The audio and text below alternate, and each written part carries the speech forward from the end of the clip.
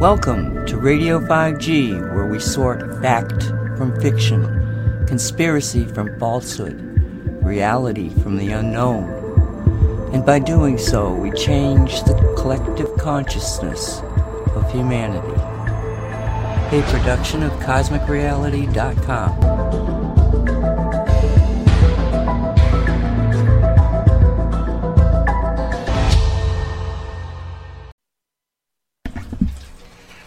Welcome to Radio 5G's Cosmic Soup, a pre-recorded show airing on January 24, 2024.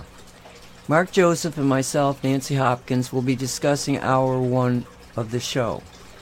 Two videos are played in the first hour. The first is Patrick Wood on Truth Express Radio discussing his new book, The Evil Twins of Technocracy and Transhumanism. The second video is titled Directed Energy Weapon Attacks and Havana Syndrome on the Whistleblowers podcast. John Kiriakou speaks with former NASA Technical Director Bill Biney, B-I-N-N-E-Y, and Catherine Horton, a former particle physicist, on this episode. Mark and I will be there in that second hour, and we thank you for listening. All aboard the Truth Express with your conductor, Erskine, who give you the latest on national news, politics, policies, business, and government issues. Patrick Wood, he studied modern globalization for over 40 years. This isn't new. Over 40 years, having co-authored Trilaterals over Washington, 1978. With the late Professor Anthony C. Sutton. Mr. Wood is a leading expert on technocracy. He's brought it to the forefront, technocracy. He authored Technocracy Rising, the Trojan horse of global transformation. This is what they're using. This is the secret. It's not so secret anymore, thanks to Patrick Wood. Now, he also wrote Technocracy, the hard road to world order. The world order involves what? Slavery. For all of us, the elites are going to be, they're smarter, don't you know, and they're going to take control of everything. That's what they intend to do. He founded Citizens for Free Speech, combat the big tech social censorship. That's working. He also, his latest book is Twin Evils. Now, I love the fact that you're using the word evils, and the cover, when you see it, it has an evil-looking cover on it. It just absolutely displays the two twins of technocracy and transhumanism. It's now available, just came out this last day or two at Amazon and also technocracynews.com. And also you've got citizensforfreespeech.org. Patrick, this book is going to be a revolution. It needs to be in everybody's hands. People out there listening, if you're homeschooling your kids and other people's kids, get this. If you're into a church school where you can get this book out, it's called The Evil Twins of Technocracy and Transhumanism. Don't feel like you have to spend a fortune. It's available at Amazon and Kindle, or if you want bulk, Patrick can sell it to you at bulk at technocracynews.com. If you don't want to buy it in bulk, well, you can also buy, he'll send you one if you order from technocracy.news. That's all you have to put, Technocracy News. And he will send you a autographed copy. Even better, right?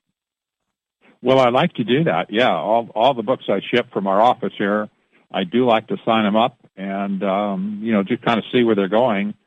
But a lot of people, especially out of country, it's pretty expensive to ship a book overseas. Sure, so we encourage them just to go to electronic means or maybe to a local bookstore and do a special order. It'll get there to them a whole lot cheaper. But it is available in America right now. News. That's all you have to put. You don't have to put anything else. TECHNOCRACY. Now, I've got to ask you, what is technocracy? Because from what I gather, and we've talked about this for a long, long time about technocracy, and a lot of people are not aware of what it is. Tell us what it is. Well, technocracy is a replacement economic system for capitalism and free market economics. And today we know it, this was invented back in the 1930s, but today we know it under names such as sustainable development, the green new economy, natural capitalism, stakeholder capitalism is something that Klaus Schwab talks about at the World Economic Forum. It's all the same stuff. It's basically technocracy. It's a resource-based economic system where you will own nothing and they will own everything. And, this is exactly what the World Economic Forum says. By 2030, you'll own nothing and be happy. Well, basically life for us would be a pay-per-view sort of a thing, like, you subscribe to Netflix. Well, if you have to wear a suit to work every day, well, you'll get pay-per-view suits. They'll just be delivered and then picked up when you're done with them. But you'll pay it's crazy. This resource-based thing is absolutely insane. It'll never work. It'll crash the world totally in the end. But these people, these ideologues, are bent on implementing this new economic system. It's very dangerous. It's very cracked. People look at it and they just shake their head. Like, what are they talking about? It's something that they tried to implement in Nazi Germany, wasn't it? It was. And the technocracy movement in the 1930s was primarily centered and focused around Columbia University in New York City. That was the most progressive university in America at the time. But the technocracy movement hopped the Atlantic Ocean almost immediately into then what was Germany. It was rising up to be Nazi Germany eventually. But the technocracy movement had a lot of currency, if you will, in Germany. And as World War II progressed and Hitler took over, the technocrats played a very important role in prosecuting and helping Hitler to prosecute World War II. Well, during that period in Canada, there was a family that lived there. It's called the Musk family. They were big supporters of technocracy, and they were thrown out of the country for that. That's why Elon Musk was born in South Africa. But the fact is, I think Elon may have been seeing some of the errors of his ways, because as we can tell, even they eat their own. I see where Antifa is even after Tesla. I mean, they are after Musk because he's said, I want freedom with Twitter. And so they have really gone after him. But it was his family that was thrown out. I think he maybe has changed. What do you think? I have serious doubts that he's changed a lot. There's a lot of technocrat / transhuman people, and Musk is a transhumanist as well. They have a bent towards libertarianism. And a lot of people will look at the Musks of the world, Jeff Bezos, et cetera. Peter Thiel is another one. They look at them and they say, well, it sounds like a libertarian to me. And, of course, a lot of libertarians talk about freedom and, Sure. They talk about free speech and stuff like that. But, Musk is in a situation right now, being one of the almost richest people in the world, of displaying this libertarian bent. It's certainly not Marxism and communism. Absolutely, or socialism. No. Absolutely not. But if you examine him and his history too, he grew up in a technocrat home. He has a yes, he technocrat did. Heritage. Yes, it was so technocrat that they threw him out of Canada. Now you've got the other part, and that is first one is the technocracy, and the second part transhumanism. Does that mean changing boys to girls and girls to boys? Is that what it means? Or no, boys and girls. This is much worse, isn't it? There's much more to it. It basically implies a genetic takeover of humanity and, creating humans 2.0 based on genetic modification. And this is not a pipe dream or conspiracy theory. Wait a minute. Genetic modification. Would that be changing the DNA and the RNA of humans? That's exactly right. That's exactly right. COVID shots. What does it do? That's right. Messenger RNA, and it's affecting the human body in a radical way. This is, and I want to reiterate, if people think that we're kind of out on a limb here, and they're spinning conspiracy theories, sorry, won't fly. The World Economic Forum itself talks openly about transhumanism and openly about their Great Reset, which is technocracy underneath it.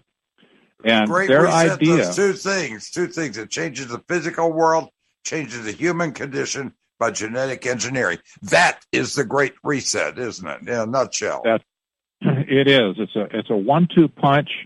You call it a 2-part party punch.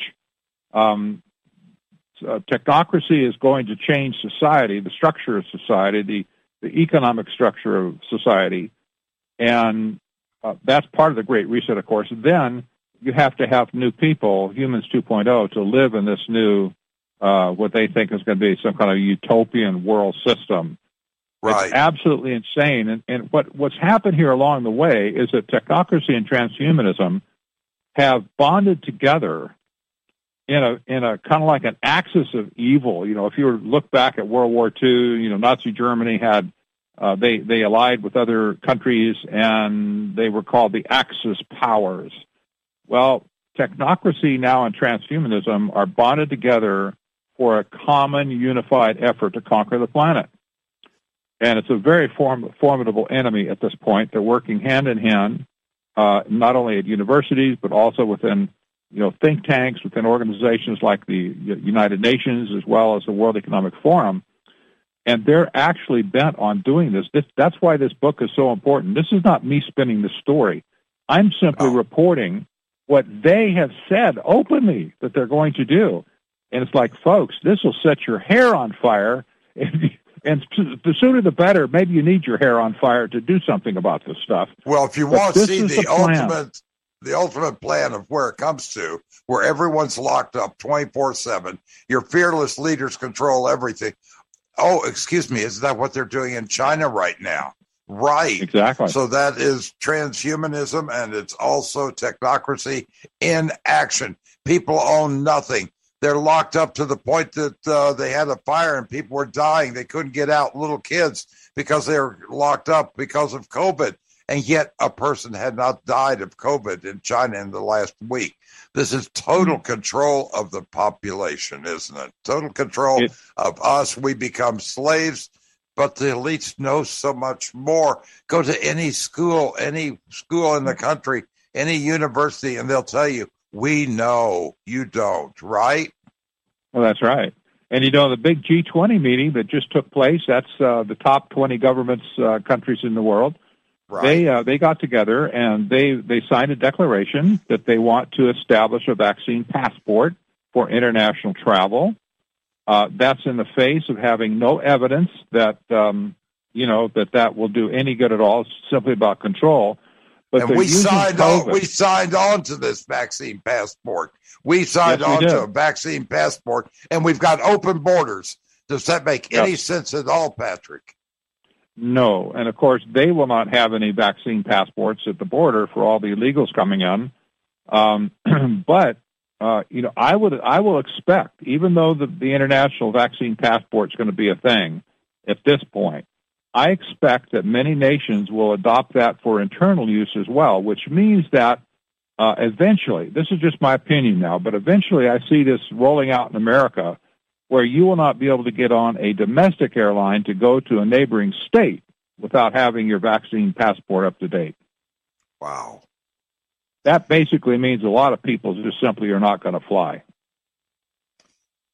Incredible. It's absolutely incredible. This is the brave new world we're looking at. I'm using that term very on purpose, brave new world. Yes. This is the brave new world that Orwell showed us in 1984 and in Brave New World, isn't it? It is.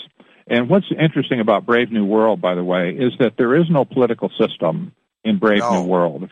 If people should go back and read that and pick up on that thought, there's no political system. That's exactly what the technocrats called for in 1932, was a complete abolition of the political system altogether. Get rid of it all. Right. Send Congress home, send all of the governing bodies home or whatever, and just appoint technocrats to run everything. Which is, of course, for America, this is patently insane, but this is what they wanted to do, and this is still what they want to do. It's not insane. It's happening in America, but it's the other one you need to look at is Animal Farm. where all animals are equal, but some are more equal than others. That's exactly where they're going.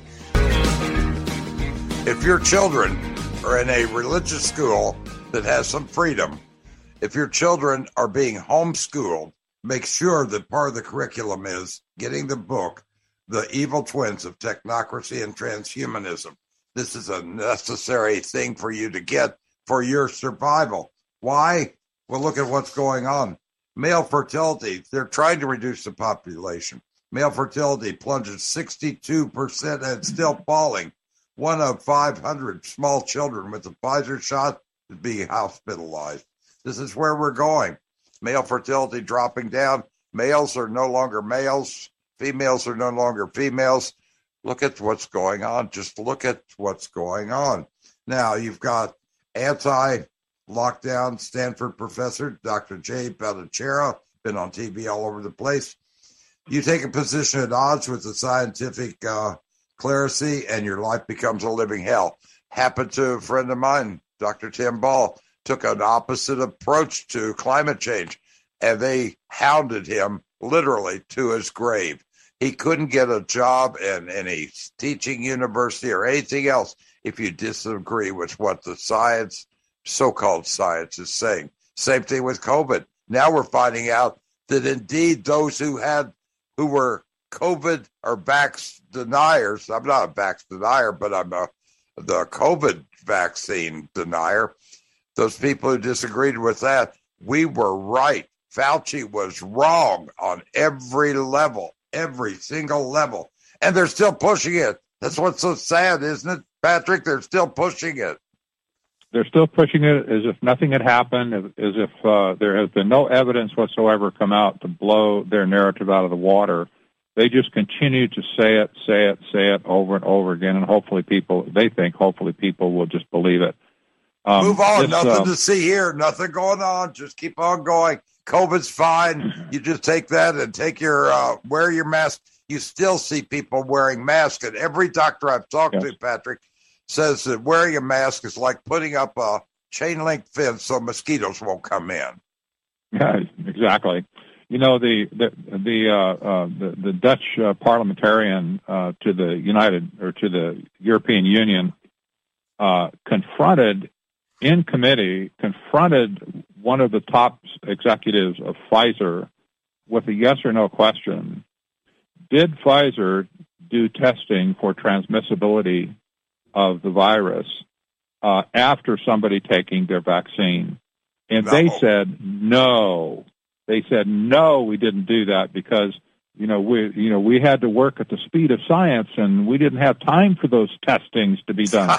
And yet, everybody who took the vaccine is essentially a guinea pig, aren't we? Well, is beyond just a guinea pig. What they told the people then after that, all the governments of the world told the people, you must take the vaccine to stop transmitting the virus.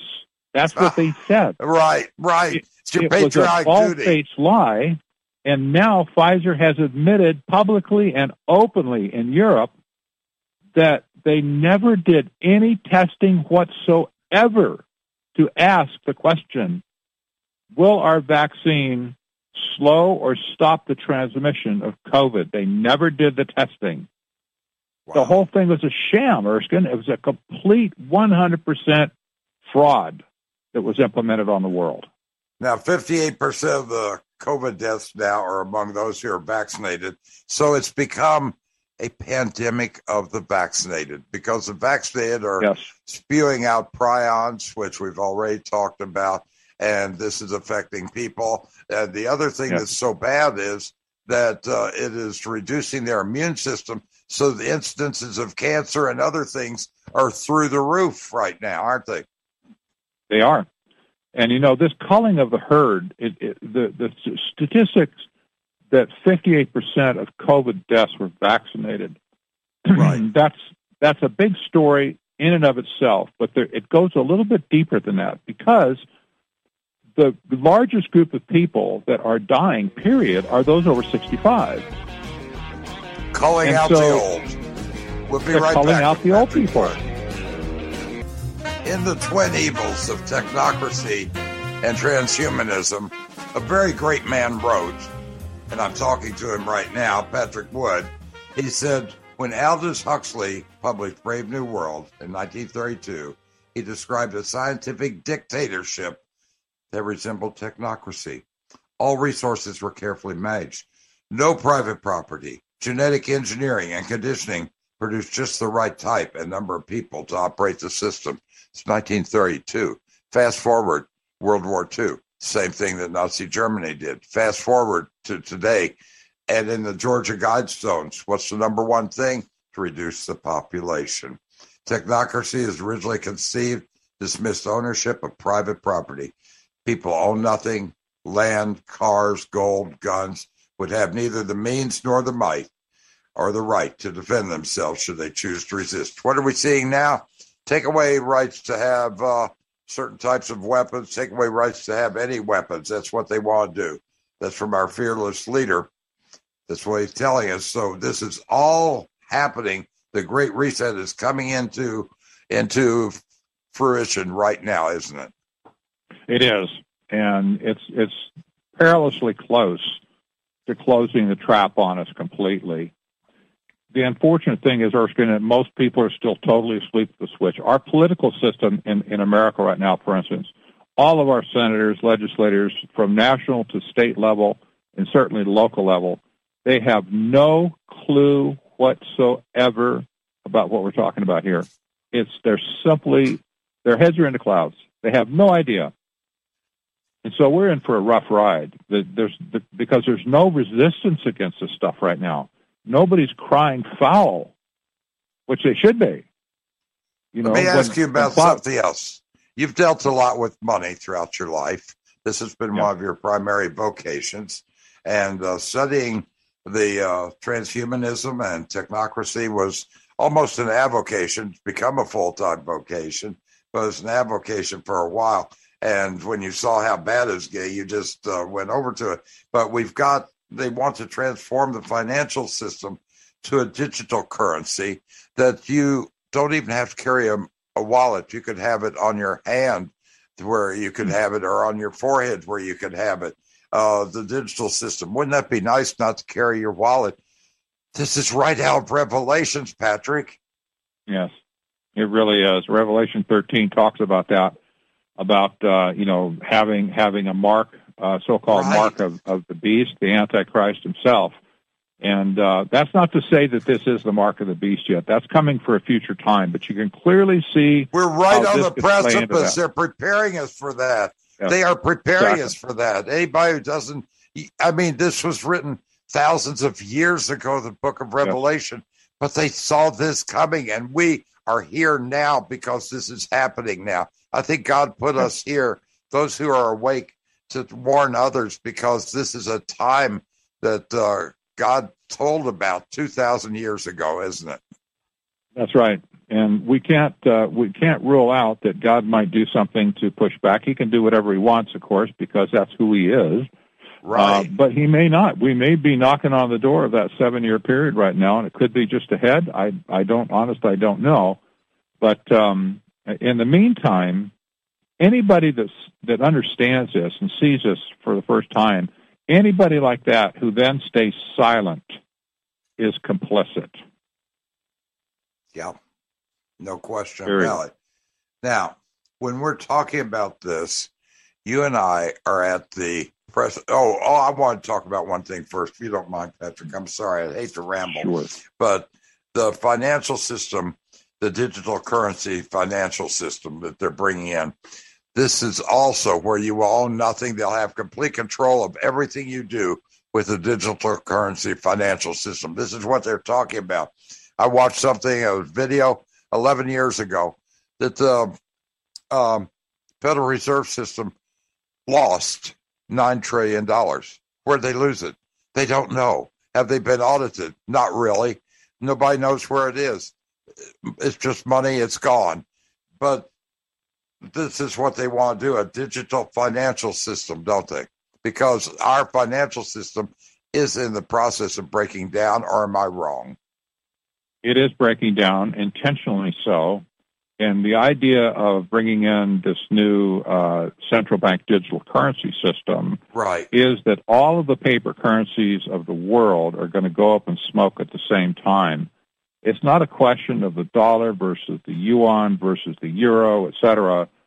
All of the paper currencies, all of the fiat currencies of the world are slated for destruction together. They'll all be put in the same coffin. It may take a financial crisis to precipitate that type of event, but when it happens, they're all going to go together, and the morning you wake up is going to say, well, we're on a new system now, a new financial system that will save the world, and it's going to be a digital central bank control system. They've already planned for this. The Bank for International Settlements in Basel, Switzerland, which is the central bank to central banks, they've been prepping for this now for at least 5 to 7 years. They've established research laboratories in different parts of the world for the central banks in those regions to create their own version of a central bank digital currency. And now they're testing. They're actually in the testing phase now to test interoperability between the various central banks of the world to make sure the money. So what happens to any money you have, Patrick? What happens to it? The money you have in the bank or elsewhere? It's just going to be converted into a digital currency, and that'll be the end of it. But there's another twist to this that's really important. Our central bank, the Federal Reserve, is planning on offering digital bank accounts to citizens of the United States directly. So you and I could ostensibly maintain, just like we have a bank account now at Wells Fargo or Chase or whatever, we could have an account with the Federal Reserve that is denominated in their central bank digital currency. The problem with this is that it will virtually drive every commercial bank in America out of business and turn over the whole enchilada to the Federal Reserve. It also will just completely invalidate the Treasury as well as our Congress, Senate in particular, for being able to regulate currency in America. Now, this is a banking takeover of the most epic proportions you could imagine, because if we end up with a monopoly of money, being the Federal Reserve, for instance, in America, and other central banks in other countries, you end up essentially with one bank controlling everything. Now, how do you think that's going to work out? Not good. And you think they're not going to say who has the money and who doesn't? You disagree That's with the government policies. You have no money tomorrow. And we also lose our sovereignty with that, too, don't we? Yes, we do. And, like China, all the central banks are working on programmable money. China already has programmable money. You can't spend it except in the places that they allow you to spend it. If they don't want you to spend money in a certain place, you simply can't spend it there. And by the way, you mentioned all the riots and stuff going on over in China right now. When some protesters have been identified with facial recognition, and their smartphones have been turned off so that their apps can't do anything. Tents are popping up all over cities where protesters who came in from other cities and stuff in the area region, they can't get home. So they're all of a sudden they're homeless in a foreign city, and they're putting up tents just to survive until they can somehow get money together or somebody to help them to get back to wherever it is they came from. Programmable money. Wow. It's amazing. They're also it's tied to their social credit scoring system. They're going to be creating a financial emergency to shove us into the digital currency trap. I mean, this is happening, and they're also looking for another pandemic for the WHO to take over because they can. Now, I think one of the things that they're looking at in order to control this and to do it is the election in Arizona. I think this is a large part because $27 million it's reported that Katie Hobbs got from this FTX or the fellow with Bitcoin. $27 million. He gave it to all sorts of Democratic this and that. It was a money laundering scheme, wasn't it, the Bitcoin? It apparently was, and all of the people that received money from that organization have, especially on the Democrat side, they haven't done anything, haven't even condemned him. The guy should be in jail right now. I can't believe he's still walking free. He's going to be sharing at some big conference of people with financial conference this week. He will not in jail. He will be sharing a cell with Bernie Madoff someday. But what he has done is so much greater than what Madoff ever did. I mean, it makes Madoff look like a Boy Scout. Makes Enron look small, doesn't it? It does, and it's absolutely. So this whole Bitcoin thing, you ask, well, where did the money go? The money that was stolen from individual investors, where did that money go? Well, you're right. It was laundered into far left-leaning political campaigns around America. Right. To disrupt the electoral process. Incredible, isn't it? You can't make this kind of stuff up. I have followed, as you know, I live in Arizona as well. I have followed everything that the Maricopa County Board of Supervisors have done since at least 2020. Right. And this election in 2022 was the biggest travesty of justice I have ever seen in my life. These people are absolute maniacs to think that we cannot see through the thinly veiled hijacking of the electoral process. It's just inconceivable that these people are allowed to walk around. Patrick, can I read a letter that Carrie Lake sent to the people of Arizona? I think it'll mean a lot. It was very clear. Printer problems, tabulation errors, 3-hour lines or longer, and confusing instructions given by election officials made Election Day the most chaotic in Arizona history. Half the voting centers that opened for the first time on Election Day, where the overwhelming majority were voting for Carrie Lake, were not operational. Half of the voting centers were not operational. Would you get on a plane if half the engines didn't work? Would your friends in the media be able to broadcast their nightly propaganda if half of their studio equipment wasn't working? Of course not. But the 2022 general election in Arizona was botched and broken beyond repair.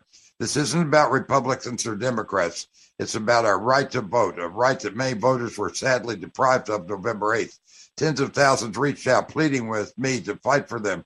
Rest assured I will. I'll not give up. We will no longer have a country.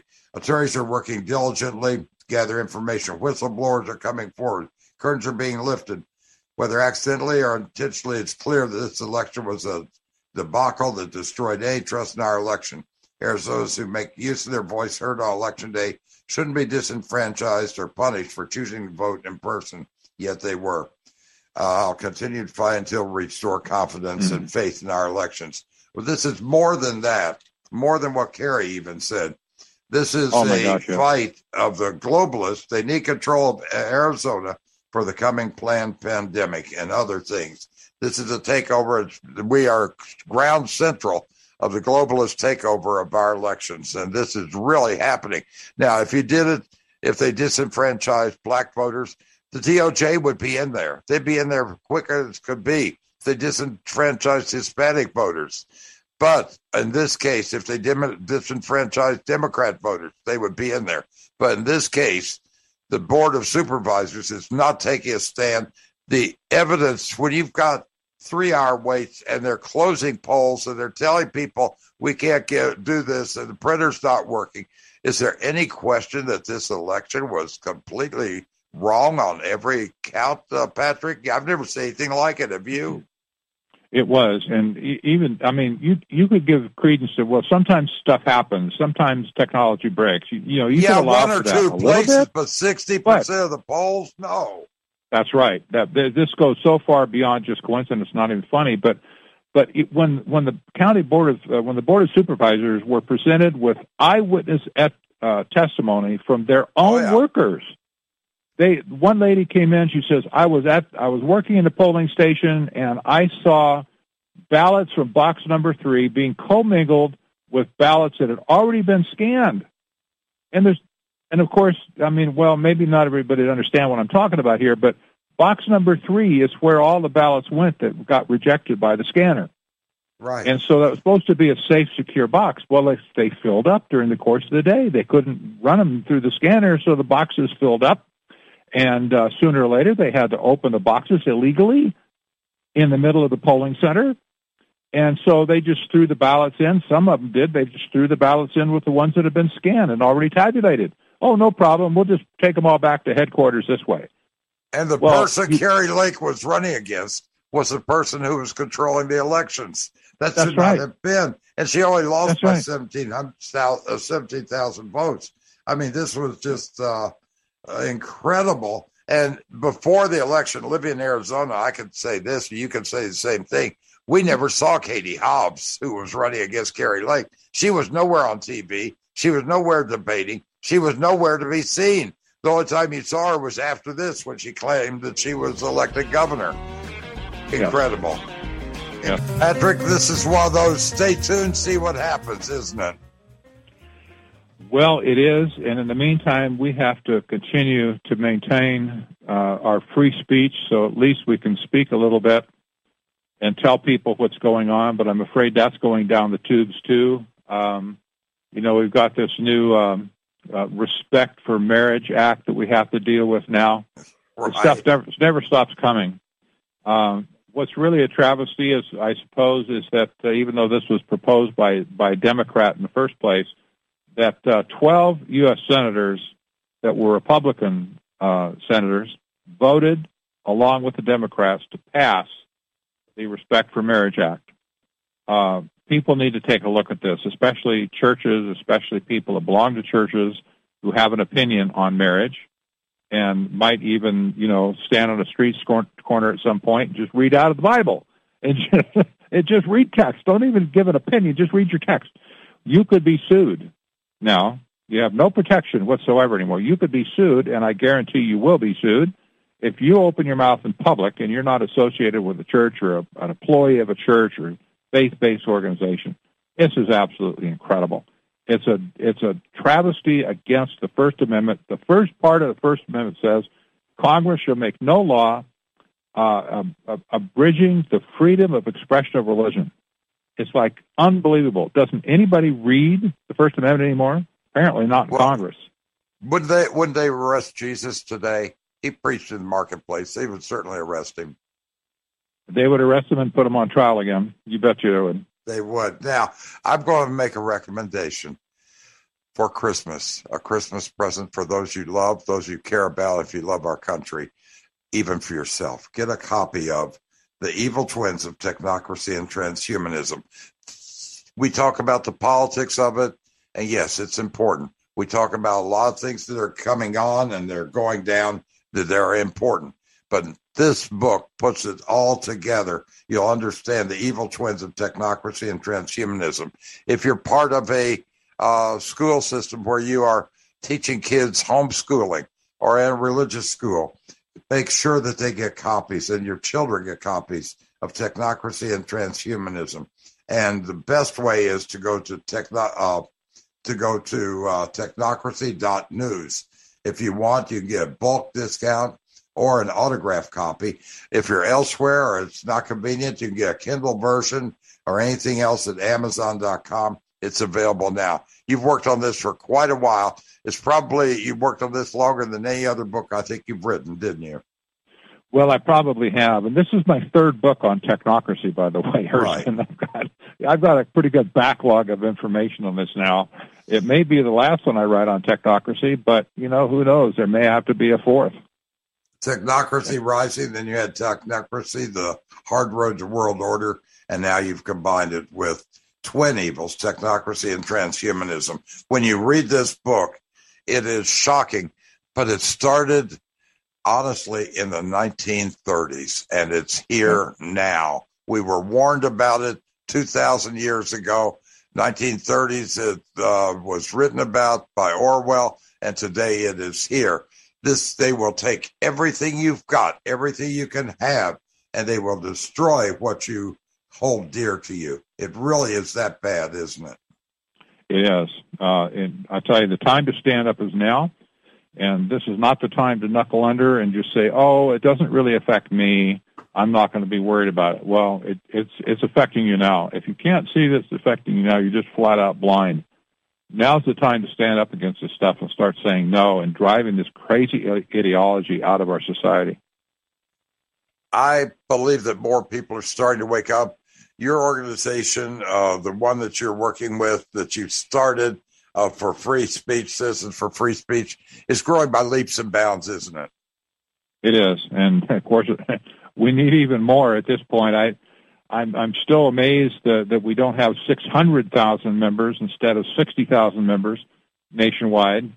But free speech is for everybody in America, and there's 350 million of us now, short of of course, all the illegal aliens and stuff that we have in the country that nobody knows where they are. Right. But for those who are American citizens, free speech and the First Amendment is one of our bedrock principles. I don't care what you have to say, but I'll defend your right to say it, even no matter how stupid or how intelligent it is, how I feel it is. I'll still defend your right to say it. Unfortunately, there are people who do not want to hear anything other than the propaganda they're putting out. And that's all we're getting on the news is propaganda. Yes. Thank you for fighting the fight, Patrick Wood. Fighting the fight. We're here for a reason. God put us here now to win. Thanks, Rick.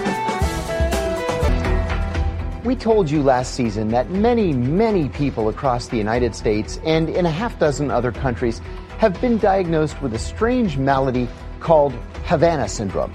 These symptoms first began manifesting in 2016 when diplomats at the U.S. Embassy in Havana, Cuba, began reporting things ranging from physical pain to ringing in the ears to cognitive difficulties. Many had diagnosable traumatic brain injuries. The U.S. government initially dismissed the symptoms as the product of crickets. Yes, crickets. But something more sinister was likely behind it. Multiple investigations from nearly every part of the American intelligence community led only to inconclusive results. And yet more and more people are complaining about these same symptoms. I'm John Kiriakou. Welcome to The Whistleblowers.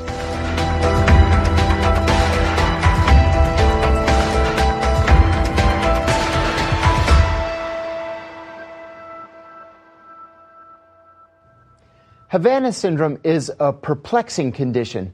When diplomats at the U.S. Embassy in Havana began reporting things like physical pain, migraines, nausea, ringing in the ears, and even traumatic brain injuries, the State Department and the Department of Defense called the events anomalous health incidents.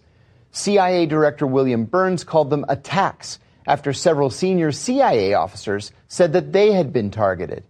But after a preliminary look, the government decided that the situation was one of mass hysteria caused by nothing but the noise made by crickets when they were seeking to mate. That was ridiculous, of course, and it was wrong. In the following months and years, dozens of American diplomats and government officials in places as far-flung as Hanoi, Bogota, Washington, Australia, Moscow, and elsewhere reported symptoms associated with Havana syndrome. Even the CIA's former station chief in Moscow resigned from the agency and led a lawsuit saying that he too was a victim of Havana syndrome and that the CIA was not taking him or other victims seriously.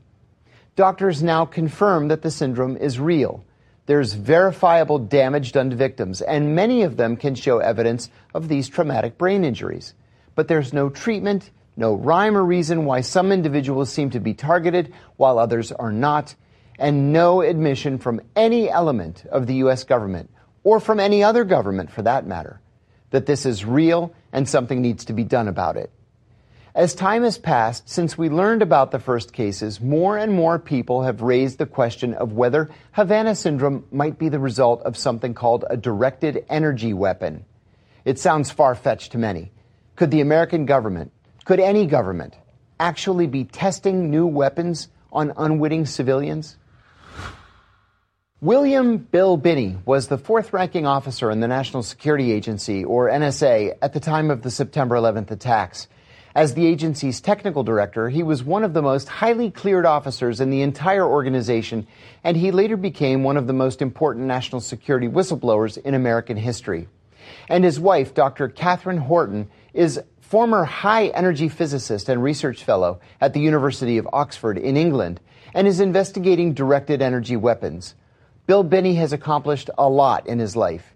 He likely didn't expect to count himself among the Americans who have experienced the effects of Havana Syndrome. We'll talk to him about the possibility that this is, in fact, a weapon. Bill, Catherine, welcome. We're so happy to have you. It's good to be with you. Nice to be here. Bill, Catherine, let's begin with the basics of Havana Syndrome. This seemed to come as a surprise to just about everybody, and indeed it wasn't even discovered until 2016. Based on what you know, what are the signs of Havana Syndrome? And why hadn't we heard about it or its symptoms before 2016?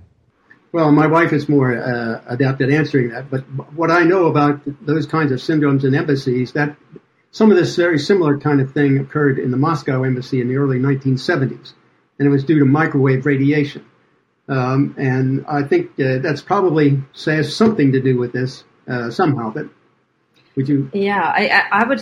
One of the things I would like to point out is that when I read the official symptoms like nausea, ringing in the ears, the first thing I noticed, especially about ringing in the ears, that one has to be very careful because there are different weapons technologies at play here. So in principle, one can there's something called the fry effect. You can crank up the power on a microwave, aim it at the person's head, and at a certain intensity, this person can hear the microwave. So there's basically current being induced in the auditory system, and then one can hear a ringing. However, among all the targeted individuals, of which there are thousands in the United States alone, there's also another way to cause this, and that could have also been done at embassy staff, which is using a previously implanted microchip and then torturing people with ringing in the ears by basically pumping white noise to the microchip. Now, when people were discussing Havana Syndrome, they wanted to focus on directed energy weapons and microwave energy and so on. And that's true. That's first where one should start. But then also one has to keep in mind that embassy staff in particular would be CIA agents who would have been, on FBI agents, who would have been implanted without their knowledge and consent with microchips, almost, a pro forma. So that is also another way of torturing people. And also microchips are, in my experience, being used to guide the weapons through the walls. So if you're aiming a microwave or directed energy weapons at somebody through maybe one wall, maybe even several walls, which is entirely possible, you need some sort of marker to know that you actually hit the person. There are some, guiding technology, but if you really want to target somebody's head, especially when they're sitting at a desk moving back and forth, it helps having markers of, technology already on the person, like covertly, non-consensually implanted microchips that then give you a coordinate system. And I say that because in the analysis we've done, I've worked with a Belgian university where we have scanned victims who complained about directed energy weapon attacks. We found microchips in all of them. One can actually measure the radio frequency emission from these microchips. Now, for those who already struggle with Havana Syndrome, that's very far out to then take another technology. But usually this comes as a package. Covert non-consensual implanting goes along with directed energy weapon attacks in pretty much 100% of the cases. I mentioned in a previous episode of the show that not a single day goes by that I don't receive an email from somebody who believes that he or she is suffering from some sort of government experimentation. In many cases, these people, quite unfortunately, are mentally ill. But in many cases, they are legitimately suffering from something, and they have the MRIs and the CAT scans to prove it. Is it possible to differentiate between people who need to be medicated and people who are suffering as a result of something electronic? Yes, that is actually very, very easy to do. And what I would say, so that, again, there are two things. One is the directed energy weapon attacks, which usually happen and then the attackers stop. So unless one can catch them in the act and record live evidence, this is something that I've done because I came under attack. I managed to film how I was being shot at with directed energy weapons, and I used metal foil to show that one could hear the impact and actually see the foil move as well in a completely sealed room. So that's possible, but it is much easier to prove that victims are in fact victims and not mentally ill by finding the microchips. And as I said, we found microchips in all of them. So the way to do that is to use a standard bug detector. I've got one here that I always use because there's a very high frequency range from 1 megahertz to 6 gigahertz. And then one can literally scan the body. Typically, the strongest microchip is in the neck, in our experience. And then one can hold the I'll show it this time. One can hold the bug detector to the neck and move it around, change the angle until it shows a signal. And the smoking gun evidence, and that also distinguishes the microchip from any background radiation, is first of all that you can reproduce this any time of the day. You will always find a microchip, but more importantly, that the radiation from these microchips is polarized, which means that at a certain angle, you will see the maximum. So little LEDs show up as you pick up a signal, and you will see the maximum signal at a certain angle. It will go down as you change the angle. So that is a telltale sign for polarized radiation. Background radiation typically is unpolarized, so it doesn't matter how you stick the antenna into a room. If there's Wi-Fi, mobile phone communication, you always pick up a signal, but these microchips are very, very specific. So that is usually the first way. Once you've found a chip in the neck, all victims are implanted according to a symmetric pattern, which is universal around the world. It doesn't matter if the victims are from Russia, from the US, or Germany. It's always the same. And they are basically implanted symmetrically in all the major joints, elbows, shoulders, hips, knees, and even down to the fingers with smaller microchips. So there's also a scientific paper on body area networks that exactly describes this technology that we found in victims. And when you actually look at where you find the microchips, you realize, oh my God, it is a coordinate system on the human body. So with this coordinate system, one can aim a directed energy weapon, hit a chip. The chip communicates back, sends a signal, yes, I received some energy.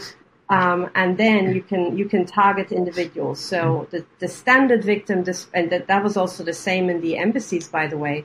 People described having their heads targeted, but sometimes also things like hearts and lungs.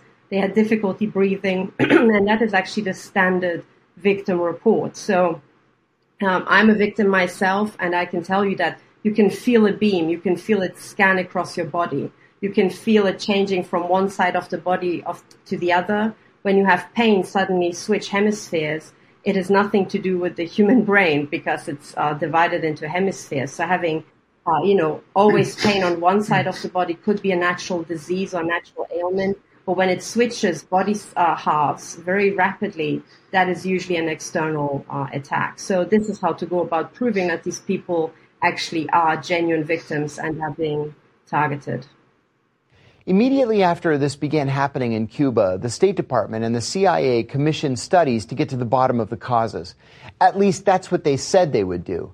The State Department's Jason Advisory Group finally said in early 2022 that it was not likely that the symptoms were being caused by a directed energy weapon. Also in early 2022, the CIA released a report saying that in 976 of 1,000 cases of Havana syndrome, they could confirm that the symptoms were not a result of a hostile foreign power. Without drawing any definitive conclusions, these studies speculated that the causes of Havana syndrome could be ultrasound waves or they could be pesticides. But then a blue ribbon panel of the National Academies of Sciences, Engineering, and Medicine said that the likeliest cause was microwave energy, specifically directed pulsed RF energy. What do you know about the fallout from exposure to this kind of energy? Of course. Yeah, there is. Yeah. So in terms of fallout from this energy, it depends on what frequency, what intensity, what exact weapon is being used. So there's directed energy weapons that cause basically electromagnetic shock waves. If you get targeted by that, it feels like you're being hit on the head with a hammer. It can knock you out. It can cause strokes. It can cause heart attacks. They can also use classical microwaves to quite literally fry people's brains. Okay, so just as much as you cook a steak in the microwave, you can cook part of the heart muscle through that. You can even make a heart explode. That has been done to an author, Mikhail Fivik, who was exposing corruption in Prague.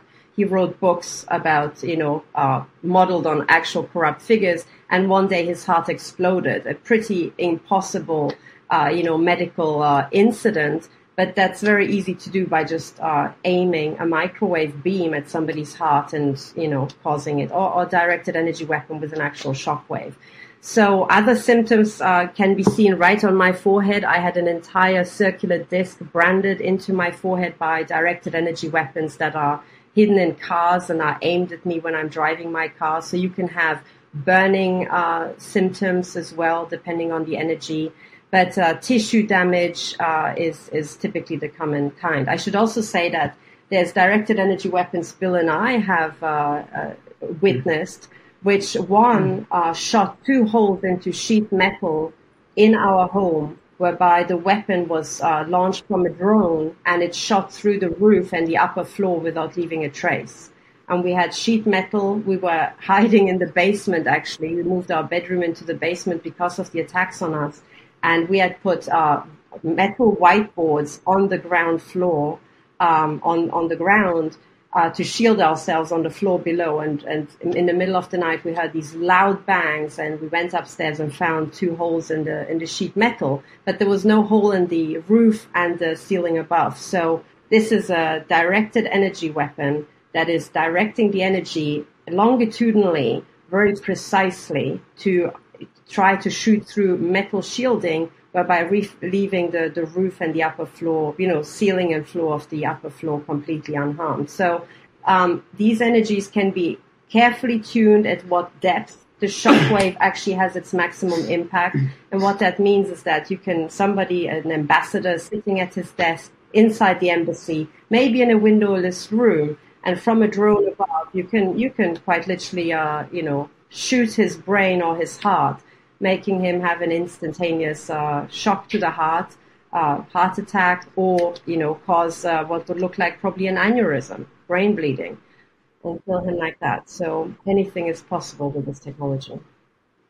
Bill and Catherine, thank you. We're speaking with NSA whistleblower Bill Binney and his wife Catherine about Havana Syndrome and directed energy weapons. We're going to take a short break, but stay with us. We're going to get into what the U.S. government may be planning in the way of new weapons for future battlefields and how those weapons are tested.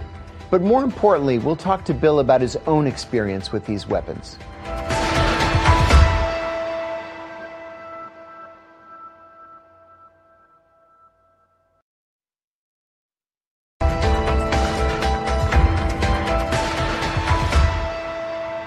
Welcome back to The Whistleblowers. I'm John Kiriakou. We're speaking with famed NSA whistleblower Bill Binney. Bill was one of the leading technological minds in the American government before becoming one of the most important whistleblowers in recent history. Today we're joined by him and by his wife, Dr. Catherine Horton, a former high-energy physicist and research fellow at the University of Oxford, to discuss Havana Syndrome and directed energy weapons. Good to have you both with us. Bill, I know that you've been suffering with symptoms consistent with Havana Syndrome. We're told studies conducted by different governmental entities found the initial phase is a result of a sonic disturbance. And 15% of people who show Havana Syndrome symptoms also show a disruption in brain activity and eventually traumatic brain injury. What's your experience been like?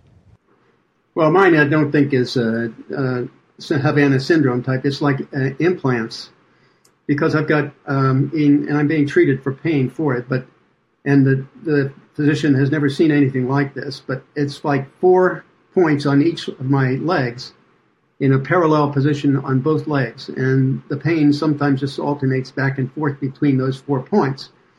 I mean, it's a point pain. I can put a finger on it on each of the 8 points, 4 on each leg, and that's where the pain's coming from. And then we have an x-ray that shows something embedded there. There's something there. I've been trying to get somebody to take it out, but I think they're all afraid to take it out because it might imply the government's doing something very, very sadistic. Yeah, we should also say that the pain that Bill experiences is so extreme. He has to go to a special pain clinic where he's prescribed particularly strong and tightly regulated pain medication. Yeah. And that's usually not even enough to block out the pain if the torture starts. And we call it torture because it would start exactly on the hour, for example, or exactly when Bill wants to go to sleep. and they would torture him throughout the night, and that's usually the pattern. So incredibly unnatural sort of medical issues. Have you been in touch with current or former government officials about this situation? What I'm curious about is what kind of response you get. Many people want to just brush off these symptoms as psychosomatic, but they're documentable. What are others in a position either to know or to have an educated opinion telling you? They're not. Yeah. They're just not getting involved. Yeah. And so the government officials usually block. We don't get any responses to letters. But I should say that the U.S. government has known ever since Obama launched the so-called bioethics committee, where they actually did a survey of targeted individuals and found detailed reports. I mean, this went on for a long time. They collected a lot of material, and then they said, "Oh, thank you very much and goodbye." That's it. So people testified about that they're being tortured to death in their own homes. They provided evidence. They provided doctor certificates, and the U.S. government did absolutely nothing. Now, the answer for that, the reason behind it is very obvious. They are doing it. They know exactly what they're doing.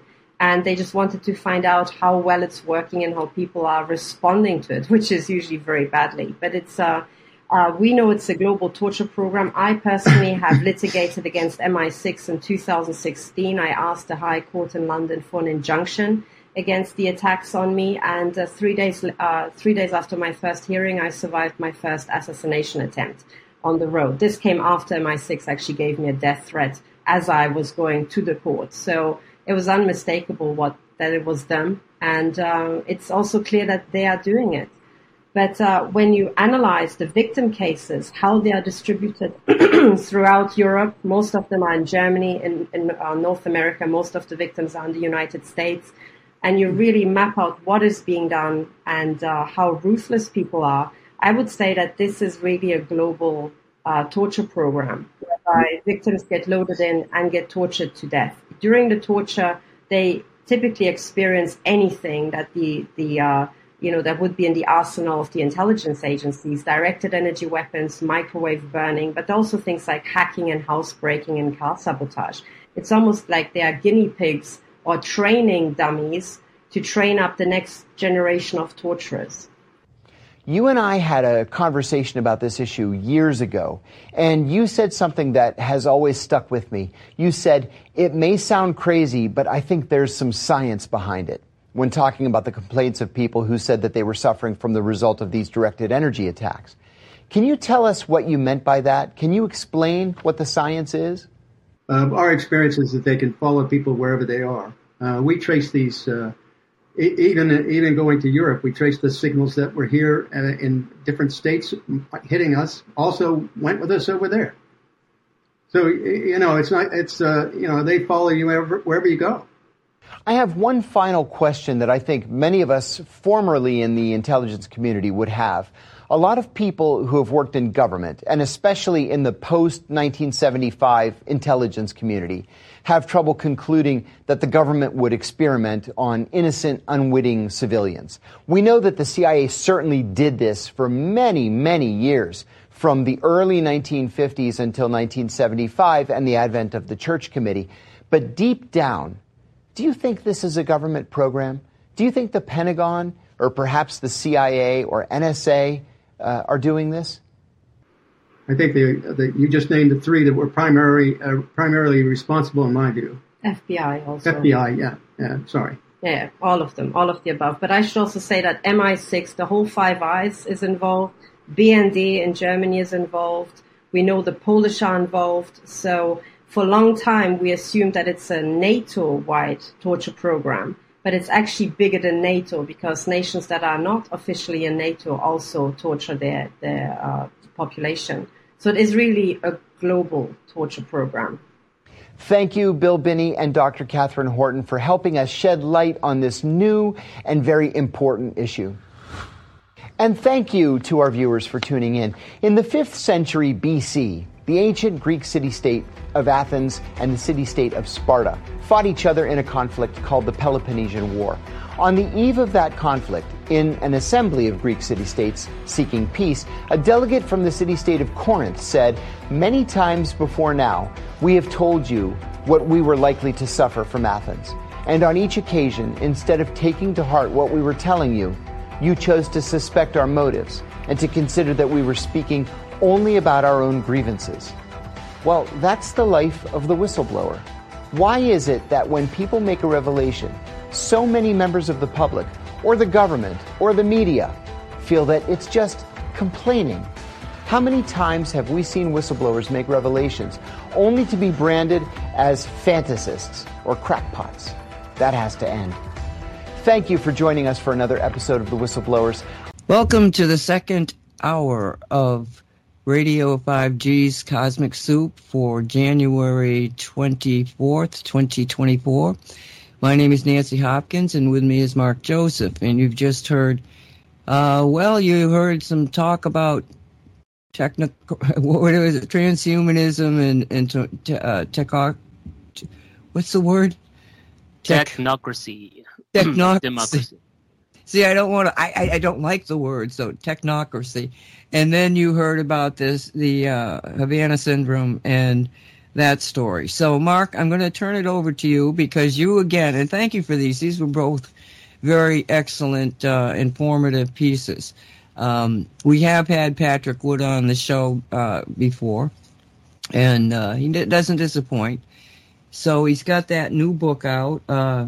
It is a creepy cover. Have you seen the cover? Yeah, I liked it. It's almost like a heavy metal band cover, which is cool. But yeah. And what is it? The two evils of technocracy? Is that what it is? Transhumanism. Yeah. Yeah. Okay, so I'm turning it over to you. Give us a little bit what you know more about these people because you're so good at this. Oh, thanks. Yeah. So Patrick Wood, I've kept up with his stuff for years, and I usually go to podbean.com to you put in a name and can sometimes find out what their latest interview is. It's always a hit and miss because I the stuff we play here, I like to get not just the latest, but is it not just worth hearing, but it avoids the fear-based thing and gives solutions. So the Patrick Wood one was from the 18th. It was pretty recent. And he is on Substack, and he has a citizen, something like I'll get the website later, but Citizens Free Press, Free Speech, something like that. And he has some really cool brochures. Like back in 2020, I bought a bunch of these on, I think it was the masks and then the injections and another one on freedom of speech. These brochure thingies you can hand out to people, put on bulletin boards. So as far as being out in the field, like it can seem overwhelming, a lot of this stuff, but you get word out there. Junior colleges, across the street would be a coffee shop and they have a bulletin board. I put things up there. Natural food stores usually has a community board. And so Patrick Wood's organization does provide that in terms of educating people in a more digestible way of this whole thing, this monolith, seemingly. And you guys cover that in your other shows here in Cosmic Reality, the radio station. So, yeah, the Patrick Wood stuff doesn't get too deep. They were just covering some of the basic stuff, definitions, and it's timely because last week was the big Davos event, and of course there's a lot of making fun of. And one of the best ones was somebody was doing a CGI of they were on the podium and then talking bad to the leaders and then making them walk away. So that was, even though it was fake, it had that convincing, persuasive power. Couldn't really give you the documentation, but I'm sure if you put WEF or Davos, it'll come up. And yeah, so obviously things are moving up faster in terms of information we're getting and what's been happening, especially this month. One of the companies I buy from regularly, the Root brand, that does remove the I don't know about microchips per se, but the bio nanotech, it does remove that and other heavy metals that I've used and clears out the pineal gland. And I've experienced this where if I use it regularly, it's called the clean slate, and your dreams will get more vivid, and eventually end up feeling a pulsing in my forehead, like where the pineal gland area is. So they were in Davos, I think the last 2-3 years in a row, and one of the founders of the company, he deleted the video. I was going to have it played in the show, and so what he was saying was 90% of the people that attend are not into the population global domination thing. It's a lot more cooperative, cohesive, and about building new Earth. So that was really positive when you go to popular alt media influencers, all the social media stuff. You just constantly hear the fear, and you're not hearing the nation building and world building aspect of that. So hopefully I can find a new interview, one of the Root brand co-founders, and get a more distinct coverage of the good part of Davos, where more people are working together towards building new things rather than, what the last few years were. That was a brand of food? What kind of food? The Root brand is it's a supplement company basically, but they have a lot of detox stuff. First heard about it on Project Camelot, just like you, with your Shungite, and just been following them ever since. So if people want to try it out, check out Clean Slate. It is pretty expensive, but I mean, if you want to get the stuff out of your body that we're breathing in nonstop, it's definitely one of the routes. So that's you. There was somebody else in at the conference. I don't remember what country he was, but he kind of laid into him, and I heard that it had happened. I didn't hear what happened. His speech. Do you know anything about that? Oh, probably the Argentine president, Milei. Yes. And so I didn't see it. I do want to see it. And then Schwab's after remarks, still praising him. So it was a little confusing. This is all, like, I haven't seen the clip, but I do want to see it because supposedly Milei's on the WEF, number one, and number two, I told you about this offline where they had found some tunnels under these Jewish Orthodox churches or their organizational buildings that lead to allegedly, the Children's Museum and to other of their buildings and involving children. And of course, the big talk is the Elohim and as far as X goes. And it's just, you go back far enough with the Bible and get to the root meanings. It's a bunch of, the Elohim, Nephilim are groups of people. It's not singular. It's not monotheistic. And so at least the Cliff High view is they're in Stockholm Syndrome.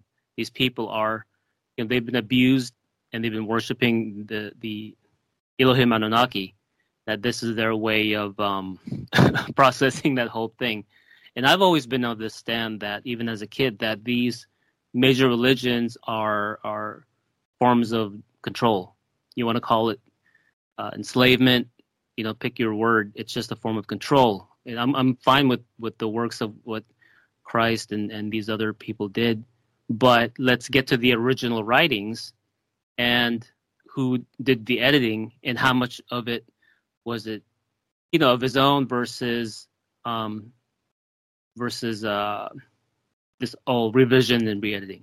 But anyway, a lot of things going on in January, and I know the month's almost over, but I'll just send it back to you, Nancy. I think I'm out of words here. Well, I'm kind of confused to how the Jewish underground tunnels got involved in the conversation. Oh, so Milei had gone to that location. I don't know if it was post-inauguration when he became president, but there was a picture of him, and video, that he was there in New York going to the main building. He's Jewish. So I'm just saying, it seems like he's doing some good things, but you never know if someone's been put into a position. Make sense? Yeah, I guess. Why would he have gone there if he was part of it? He wouldn't want to be near it because then you're part of it. But if you go down there and you're showing yourself, you might be somebody that wants to see something that you really don't want to see, but you want to see it because you need to see it. Yeah, I mean, it was already enough with this whole thing with Israel, and then you see that the first thing he flew was an Israeli flag rather than his country's flag when he won. What is that? Okay. Did you know about that? No. Whether it was first or before, it doesn't matter. He flew the flag, wore the yarmulke, and then flew to New York, like to that exact same spot. I think it was before, but like, okay, what's going on here? It was with all these tunnels. So, and then we know the Argentinian connection with the Nazis escaping there, right? There's that too.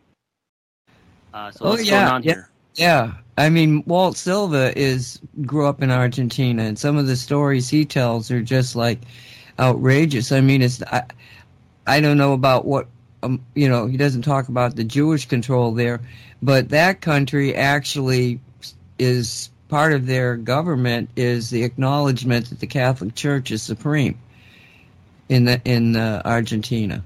Yeah, we both grew up Catholic, and even as a kid, I remember 6th grade. 5th grade, I was questioning, and like, look, if they gave me truthful, or not even truth, doesn't even have to be truthful. Does it make sense?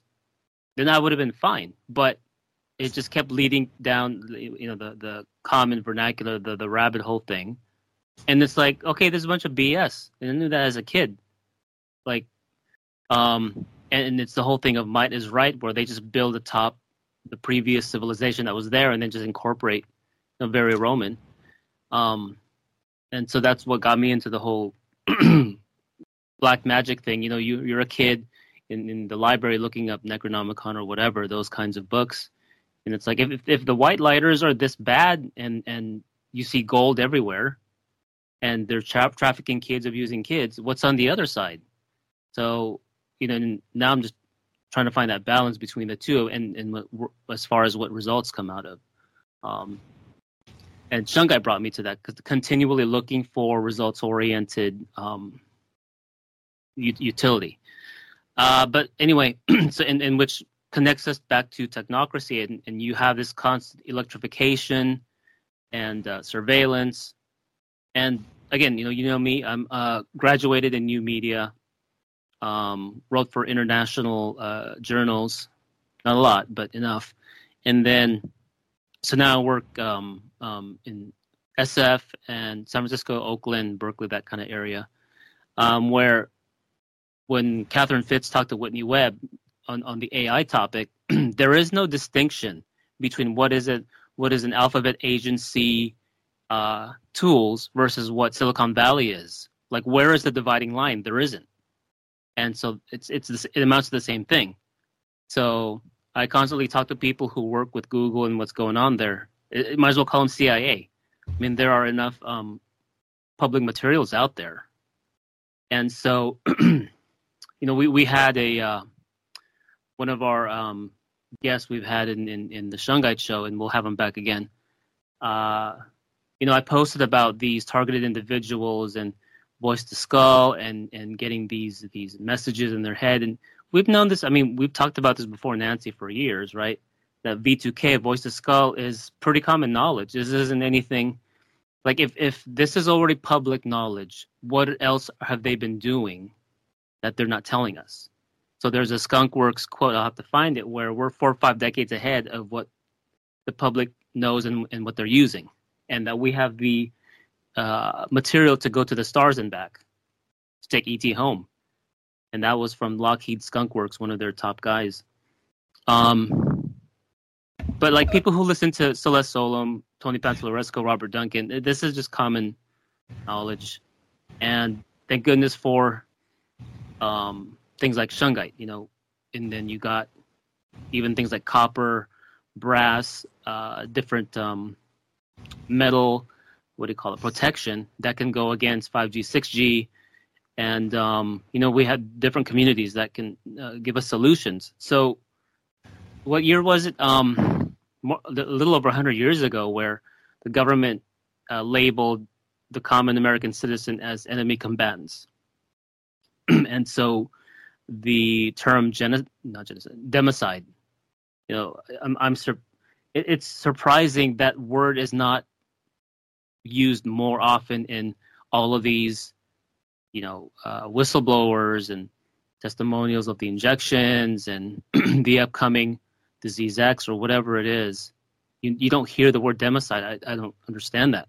Well, why don't you define it? Death by government. And the word government is mind control. So, okay, you know, this is so... I don't even know how to explain what's happening now, except we're in a really accelerated reveal. Yep. Okay? Yep. And last night we did the Say What show. And we played a TikTok presentation by this woman that nobody can figure out what her name is. And she's talking about the name of the Antichrist. Okay, it's actually a Facebook link I have for it, but it was a TikTok thing. And she's talking about the Antichrist. So it's a 9-minute clip, and we start playing it. I've got it on the station, you know, everything sounds fine to me. I go back to the show and I said, "Okay, Dolly, what do you think?" And she says, "Well, we could hear the thing, but the people in the audience couldn't." I said, "What are you talking about?" And she said, nobody could understand what she was saying because there was some other signal coming in. And so I didn't know what they were talking about because I didn't hear it, you know. But we decided that we would try it again because I checked everything. I didn't have anything on. There was no indication that it was coming from my computer. So we start the thing up again, and it goes for 4 minutes before it happened again, this intrusion into the signal. So you got somebody else talking, and, you know, you can't hear her, and it was like ludicrous. But this time I had the phone on. I was actually listening to the same signal that was coming over the phone. So I stopped the tape, and I said, okay, I now I know what you guys were going up against. And I had to severely edit the recording because once even though I stopped the tape, I could not get rid of that sound. I had to completely shut down everything. My computer, the internet, everything to get rid of that sound. Okay? So I highly recommend that you guys listen to the Say What from last night, which would have been the 20th. Because this is one of the weirder things we've ever encountered. So, what she was saying, okay, not to give you the ending, but this is kind of important. What she was saying was that Jesus Christ talks in parable, and you have to kind of figure out what he's talking about. So, he is describing the Antichrist from his version of it, which is this lightning comes down from the high heavens, something to that effect. And she said, assuming that he's talking about the Antichrist, what did he actually say? Because of what you referenced, there's all these different translations and, you know, things that have been mucked with in all of the literature. So she goes back to the ancient Arabic language that Jesus would have been speaking at the time. And she gets the translation. And she puts this translation, you know, is looking at it, and she was like, oh my God. Okay? Now, she tells you, she doesn't tell you exactly who it is at that moment, but she begins to tell you what other sources have said about the Antichrist. And this is summing her up, okay? It's got to be somebody that's known on the world stage, either active or had been active. It's got to be a male. And this person, male, is going to be homosexual. And she says, and she shows that Daniel 17 or something, a statement that says that the Antichrist will not want women. Okay, so now all of a sudden everybody is like, oh, well, we know somebody like that, don't we? Guy by the name of Barack Obama. Because now, all of a sudden, there's all these stories about him being gay. And there's a lot of accusation, and people swear by it, that Michelle Obama is actually Michael's, somebody or other. That they've actually got a trail. I mean, up until 2008 it was, I think, Michelle Obama was listed on the voting poll things as a woman. I mean, as a man. And she changed it in 2008. You know, they can show you the documentation for this. So apparently he's gay, right? So he's fitting the bill. He's a known person. He's gay. He's male. Okay. But then she goes into this translation. And the translation is Barack Obama in ancient Arabic for what the words Jesus said about the lightning bolt coming down. Okay. So this is what we were trying to present to our audience. This was something that nobody was doubting that we weren't being interfered with, because it just didn't make any sense. But we got into a discussion of the concept of the Antichrist and this whole story, be it Obama or whoever, is that there was no stipulation that the Antichrist is a human being. And there is a lot of evidence that Barack Obama has been replaced. And when we say this, people are saying that there's an actor wearing masks, and some of these masks, you wouldn't know the difference. I've seen, somebody standing there put this mask on and then look like some famous person. You wouldn't know the difference. Or that they're clones. Then we find out from last week's show, was it last week's show or the week before, about the AI and how advanced it has become. And I got to thinking, well, is it the fact that the AI is creating, like in cloning, that you make a phony body, but then you upload somehow or another the personality and thinking process of whoever it is, okay? So let's assume it's Obama. So if it was a clone, then Obama's mind would, everything about him would be up in this clone. But what if it's not the thoughts from the sourced from a human being? What if it's AI that's been programmed with all the mannerisms, all the personality, all of the thoughts and writings and speeches and everything, so that the AI, for all apparent reasons, is Barack Obama, but he's in a body that's not so much cloned as as a robotic body, an android, like Data in what is it? Star Trek. Okay, so and this has been a progression of information that we've gotten through the last 4 or 5 shows, different shows. So I'm thinking to myself, and I said, I'm talking aloud, I talk, what about this, and it's conceivable that the Antichrist that they're going to put out there is the Obama android. Who said that the Antichrist had to be human and have the Spirit of God in them? Doesn't it make a lot more sense that it's an android with no Spirit of God that's going to take over the world and kill off the population and do whatever this ugly thing is? So then we address the question of what had just happened. Why did they... we've got somebody that talks to the other side, and the other side very seldom will give us detailed information, to be honest with you. But somebody in the chat room said, well, the posse, she calls them the posse, will the posse answer? And so I said, nah, that's not something they answer. I said, well, maybe. And Dolly goes, oh my God, they're answering. And they said, yes, that we were actually intruded upon by a demonic energy. Okay, whatever that means.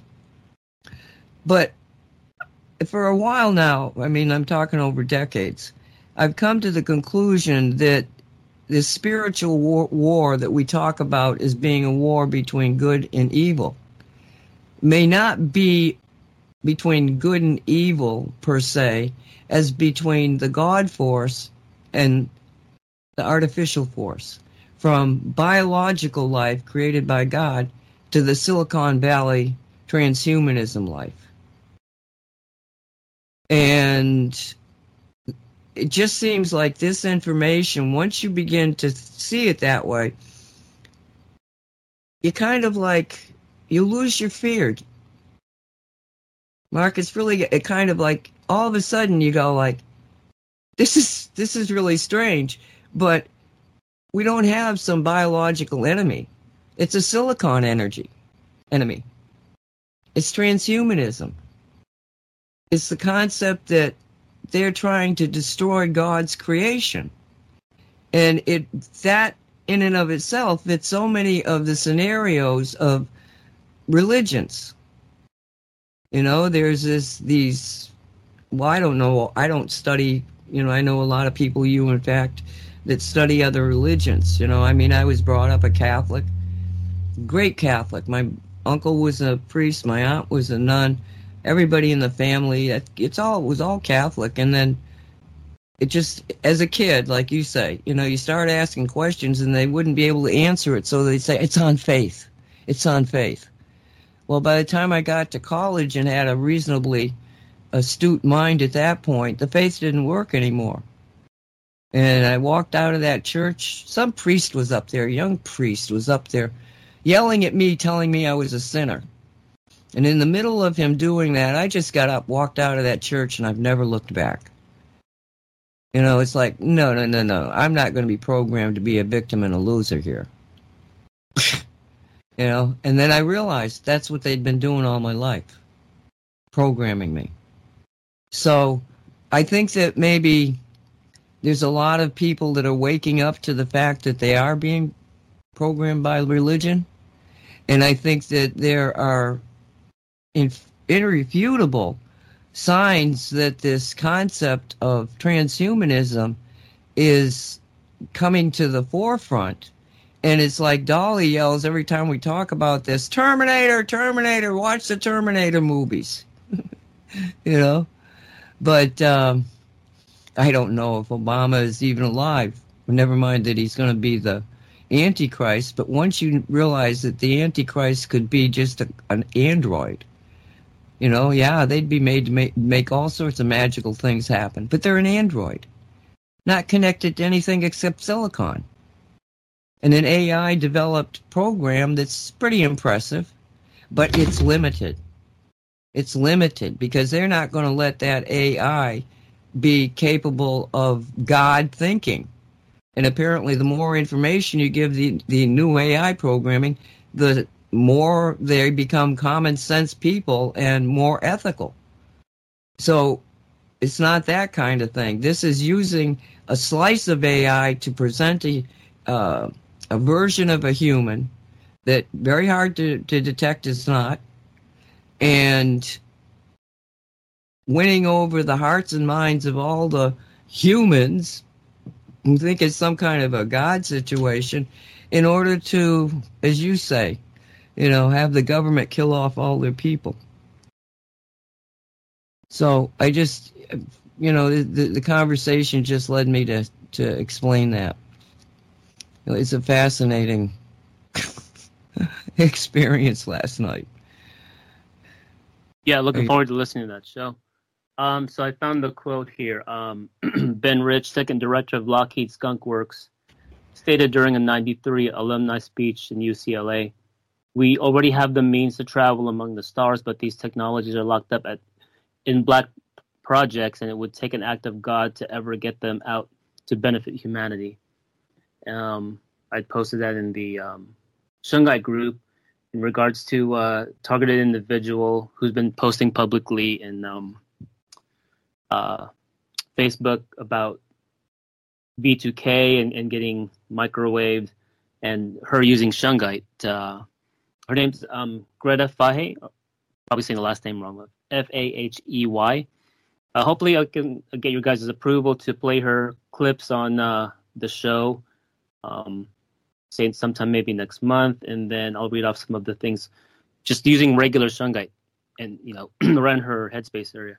But anyway, I wanted to add. So there's a. Let me see. There's a. I guess I'll read this one. Let me see.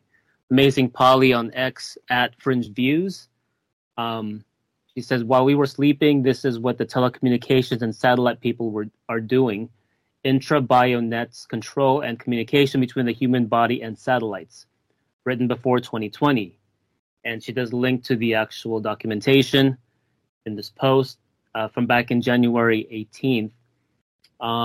The goal of the Intra-bio Nets project, foundational models of heterogeneous intra-body biomolecular communication network links for the Internet of Bio-Nanothings, is to address fundamental changes in the development of a self-sustainable and biocompatible network infrastructure to interconnect the next generation nanotechnology and synthetic biology, enabling electrical and biological wearable and implantable devices, i.e. the Internet of Bio-Nanothings.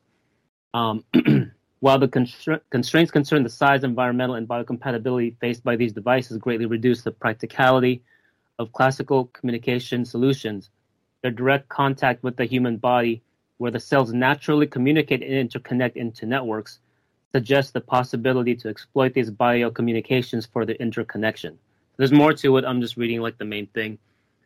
So, yeah, I mean, it's the whole thing of they love to tell people what they're doing.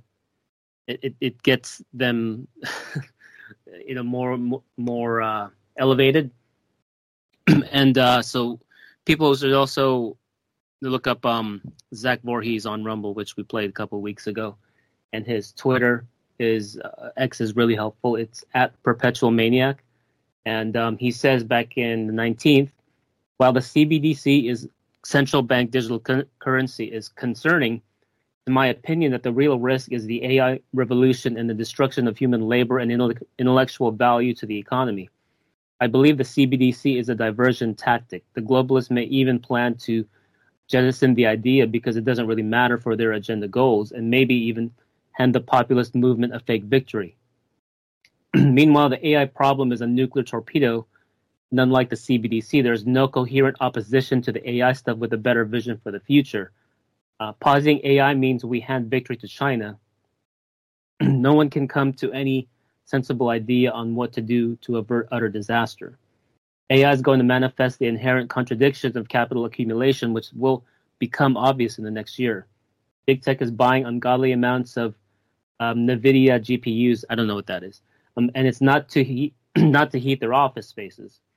And so I try to catch Zach in his latest interviews once or twice a month because he is one that easily translates what's been going on to how we can keep up with these things and keep ourselves afloat. So, and then there was, if people go to on Facebook, Services with Jody and Will, they're SSPers. And if people don't buy into that, what they post is very helpful as far as different patents. For example, the Voice to Skull, VOG, Voice of God technology. They post a patent on that, and we're commenting that the CIA and the military and other patenting these ideas so others can't make money off of them, or they can control the technology. So there's the Google patent. Let's see. Just trying to open it up and he says, I don't know if it's Jody or Will, but I've worked for 30 years in various jobs as an electrical engineer. And when someone described Voice to Skull or Voice of God technology, I didn't initially believe them as it didn't make sense. However, here is an example of how Project 149, Dr. Ross Addy, who Jody had discussed many times, in MK Ultra is now transposed into this technology. So MK Ultra is no longer occurring, huh? I don't think so. So they do post a lot of like anti-gravity, some UFO kind of like technology. So it's out there if people look the right resources. And so both of them have been interviewed in Journey to Truth, known for interviewing SSPers. I think Will Nutter is his actual name, and then he goes by some other SSP name. But if you see their faces in their Facebook thing, so they've been interviewed over the years. And it makes sense because during the Shungite show, I've been mentioning, like, okay, everybody talks about nanotech, but in the SSP vernacular, they talk about femtotech and picotech, which is the next, you go down smaller and smaller and smaller. So they have like the Hulk program and projects in the SSP and different kinds of goo, not just the black goo. So it's a whole spectrum, once again, like what we're told publicly is just barely the tip of the iceberg. So, and for me, I like to, what is the fantasy or metaphor, and then what's public evidence, and kind of find a middle ground. And I've been doing that even before 2020. So that's what helped me find Shungite and stuff about mitochondrial optimization, especially now we're at the peak of winter here, and I'm constantly using a red light, vitamin D light, be outside when I can, grounding, things like that. So, and always have the Shungite on. Send it back to you, Nancy. Well, one of the things that video, the audio on the targeting and the Havana Syndrome and the direct weapons being used that Dr. Catherine Horton talked about really kind of shocked me, because she's been testing people that say they're targeted individuals and finding nanotech throughout their bodies. And what she surmises, because it's in your neck, it's in your joints, it's all scattered through your body, is that they're creating a biological nanosystem it's not biological, but it's a nano-connected system inside a biological body. And the fact that they have worked with target, and she also said that anybody that was in intelligence work, whether they knew it or not, has all these nanochips throughout their bodies. So you see a progression of experimentation. You've got individuals that have had this stuff probably surgically, or it's probably just a needle throwing nanotech into your body. Who knows what kind of, they could say, come in for a physical and give you some kind of a knockout thing that lasts for just a little bit, and put all this stuff in your body, and then wake you up and you go, okay, that it? Yep, you don't even know that it happened to you. You might get some kind of an indication, but you wouldn't know what it was, like a little red spot or maybe a little pain or something, but you wouldn't know what it was, because who's thinking that the government's going to do that to you? So what I'm saying is that these targeted individuals may, if we study them, may give us the insight as to what's happening now, that through these vaccinations, it's like one needle putting an entire, almost like here's the kit. They're putting it into your body, and then the kit starts self-replicating and organizing itself within the body. So it's almost like, as you were talking about it almost sounded like they're experimenting. So it's like you said, that, well, maybe they'll find out they don't need to do this, but they're just experimenting. But I found that was kind of really actually very spooky. I really felt bad for those two people. They certainly had been beat up over this subject. Yeah, that was a good distinction with, because Dr. Horton, I've been following her for years, and she doesn't post regularly on YouTube, but they're still there. And even legendary James Fetzer acknowledged her work and reporting of these things, where she was able to do a presentation in his, I forget, it was a conspiracy conference or a false flag conference, one of those, some years ago. And it is important to know, how do you know where it's just, this is all in somebody's head, hallucinations, whatever, making stuff up, versus it actually happening. But after what has happened the last 4 years, how can you deny any of this stuff? And then the clips I've been giving you set to play at the Shungite show eventually. Scott Kesterson, Bards FM, former DOD, he's seen this stuff and described in detail the lab and the projects and the research program, that these are SSP level material put into the populace. And as per Celeste Solum, nanotechs all over the place, food, water, air, etc., right? Along with parasites and whatever. So that's why, among countless other armorings and mindset foundationalizing, I Shungite everything. I have it on me all the time.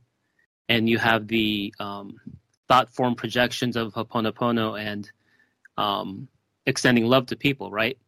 And we've covered on the show before where your biological electrical field of influence extends out around 6 feet, and just being next to somebody who could be of a lower vibration, their vibration has to meet yours just by simply being next to you. So it rises up automatically. So that's a form of mental technology alignment that's effortless, right? So many things you can do out there. You see. I don't know. I think that's all I kind of have for now. Well, how about I tell a story? Okay, we'll go back into time. When I got out of the military, it was easier for me to go into the military to, sort of settle in there. But when I came back out of the military, the world was really stupid. What I knew was so different than what the people around me knew. They were worried about relationships and diapers and 3D things, and I had, gone through situations where, in all honesty, people didn't know how close we came to a nuclear war. And I knew the dangers, I knew the control, I knew, what people are finding out now. But I said to this girl I was working with, I was working as a cocktail waitress. I said to her, I'm having problems. I need to talk to somebody that's a psychiatrist and also understands psychic abilities. And she said, well, I've got a friend. And so the next day she takes me over there and I meet this friend. And in my book, Cosmic Reality, I just call him Vincent Collins. Because, you'll understand after I tell you the story. So I go in there and I walk into his office and immediately began a telepathic communication with him. Now, we did this for a little bit, and he said, I think I need to set up a one-on-one with you appointment. So we made an appointment, and I left, and then I came back, and we did this one-on-one thing. And he said to me, why don't I know about you? And I said, excuse me? He said, why don't I know about you? He said, the communication level we got telepathically indicates you're a high psychic. And I said, well, I've had experiences that has taught me this psychic science, but I'm not anybody that anybody knows. It's just my personal way of getting through life. So he said, would you do an experiment with me? And I said, yeah, sure. So he starts pulling out mainly photographs. Excuse me, hold a second. Mainly photographs, but there was some drawings in it too. And it was of different electronic devices, let's put it that way. And I was able to say, oh, that's a conducer, that's a this, and that's a that, and that's a this. And then he shows me this drawing, and I looked at it, and I said, I have no idea what it is. And he said, can you do... I think that we had a conversation about some of the things that I knew I was doing psychically, like telepathy, like remote viewing. And he said, would you do a remote view on this particular device. And so yeah, sure. I said, I haven't been doing this for a while, so I'm probably rusty, but, I'll give it a try. So about 3 days later, I wake up in the morning and I'm feeling really strong. So I said, well, let me take a quick remote here and see what this thing is. Now, the picture itself is representing a device that becomes the anchor to a remote view. And there's a lot of things that people say, oh, remote viewing, that's not dangerous. Well, bullshit. You can get yourself into a squirmy mess if you don't know what you're doing. And one of the things that I'm very firmly convinced is you have to have an anchor. Because when you're doing remote viewing in its purest form, you don't know what timeline you're going to go to unless you have an anchor to bring you to that specific timeline, that specific location in space and place. And the picture represented a device, which could be in any timeline, okay? So I had to project into the remote that I wanted to see this now, as it is now, right? So I keep it on my own timeline, and I'm getting a clearer version of what it is I'm looking at. So I image it in my mind, the drawing, and then boosh, it feels like it's not so much that you're going anywhere, it's more like you're pulling into you a new reality, is all I can say, And normally what happens is that you look at the thing, you try to figure out what's it being. Like one time I was doing a remote on a trailer that was in East Germany. The CIA had sent me pictures of it. And I was the Russian authority, authority on Russian tactics and electronic warfare of the Russians in Warsaw. So they sent me this picture, and they said, we've never seen this before. And it was right. I had never seen this particular trailer with the antenna system on it. So I went to the trailer in East Germany. I had the coordinates, everything, no problem. And I actually walked up the stairs to this trailer, but I didn't have to open the door. I just walked through the door. And inside there were two operators. And one operator had an operations manual opened up in front of him. And this is one of the weird things about remote viewing is that even though it was written in Russian, Cyrillic, I knew what it said in English. I don't know why that happens or how, but that's what happened. And I'm reading what this trailer was doing, and it was really beyond anything that I considered capable of the Americans. But that's what I'm saying, is that you actually are seeing what the operator's doing at the time, and you're pulling in this information. And that's what I anticipated finding out, doing, right? And so as I get it locked in with the idea that I'm drawing this thing to myself, and I'm going to be inside the room it's at, I'm going to look at it, I'm going to do just like I've done many times, when all of a sudden I felt incredible fear. I saw SWAT stickers all over the place. It was so scary that I immediately backed out of the remote. And I've never had that experience before. So I'm trying to figure out, what exactly happened. And I realized that they had psychics watching this machine, this device. And that when a psychic signal coming in from a remote viewer was detected, that they would throw out images that would cause fear and cause the remote viewer to lose the remote view. So I go back to the Vincent Collins character, and I'm telling him what happened, but he kind of knew what happened, because when I went back to him, he called me and he said, you need to come here right now, but you've got to be very careful, don't be seen, is what he said to me. This is about 3 days later. Okay.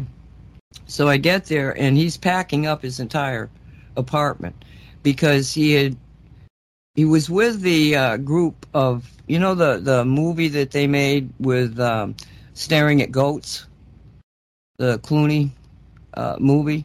He was one. Staring at Goats.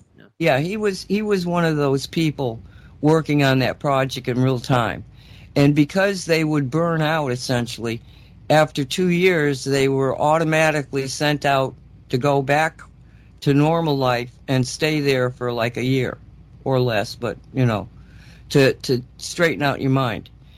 And that's why he was in Miami. That's why he was sort of doing his practice again as a psychiatrist, just to stay busy.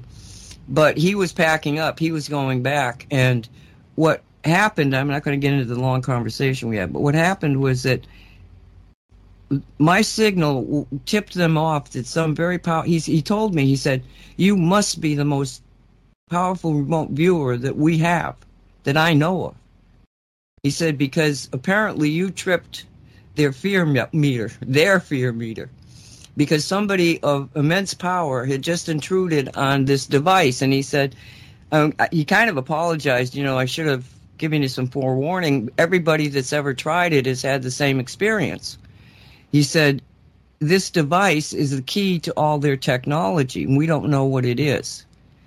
And I had seen enough of it to say it's based on crystal. And he said, we kind of know that. I said, but that's all I saw. And so the reason he was packing up is that right after I had gone, he asked me, when did you do this? What time of the day? And right after I had gone and done the remote, there were psychics all over the Western world, the NATO world, that were either dropping dead, having mental disorientation, or disappearing. And in some of those disappearing cases, people actually saw them burst into flame and disappear. Boom, but it was like they were burnt on the spot, just disintegrated. And he said, we know for a fact that they have, and he called it a psionic machine, and he said it's designed to match the frequency of somebody and to be able to either kill them or make them crazy or disintegrate them. He said it depends on how close the frequency is to the frequency of the human being. And it's resonance. It's the resonant thing. They get you vibrating in a way that your body can't handle. And if it's absolutely perfect, every molecule in your body in one instant loses molecular cohesion, and in a flash of light, you're gone. Okay? If it's kind of off, you can either have a physical ailment that kills you, or it can affect your brain so you can't think anymore. But all over, people that he knew here in the States, people over in England in particular, some of his friends in England had died. And he himself had all of a sudden gone comatose for the 3 days after that. That was the first thing he did when he got out of the hospital. They didn't know what was wrong with him, but thank God he survived the hospital trip. And the first call he made was to me to get me over there to kind of warn me and to find out what I had done, I guess. But in that last visit we had, I was actually very pissed off because I said, so all of you guys are going back into the dark side, into the dark shadows, and you're leaving me out here. And he said, yes, you're absolutely targeted. And I said, well, what would you suggest I do? And he said, I suggest you do nothing. Don't let them see you. Do not put your signal out there watching for it. And I went, well, okay. And I asked him a few other questions. But then that led to, like I say, I was getting a little angry that they're just stop. I said, this doesn't fit with me. And he says, and that's a good thing. And I said, well, exactly why? Tell me why that's a good thing. And he said, because you're a human being that needs to wake up. And you need to take action, but you got to know how to do it. And we don't have the ability to teach you that. You have to get it from your own interior self-reliance on spirit and everything else that you know. But he was talking to so weird. So then I said to him, who the hell are you? And he looked at me, and all of a sudden he sent me a telepathic image, and he was not of Earth. He was an ET. So you want to say goodnight to everybody? Or Yeah, thanks, Nancy. We'll see you at the Shungite Show. Absolutely. Thank you, everybody, for being here. We'll see you next time. Be safe. And for God's sakes, learn to laugh. You've been listening to Radio 5G, a production of CosmicReality.com. Thank you for listening.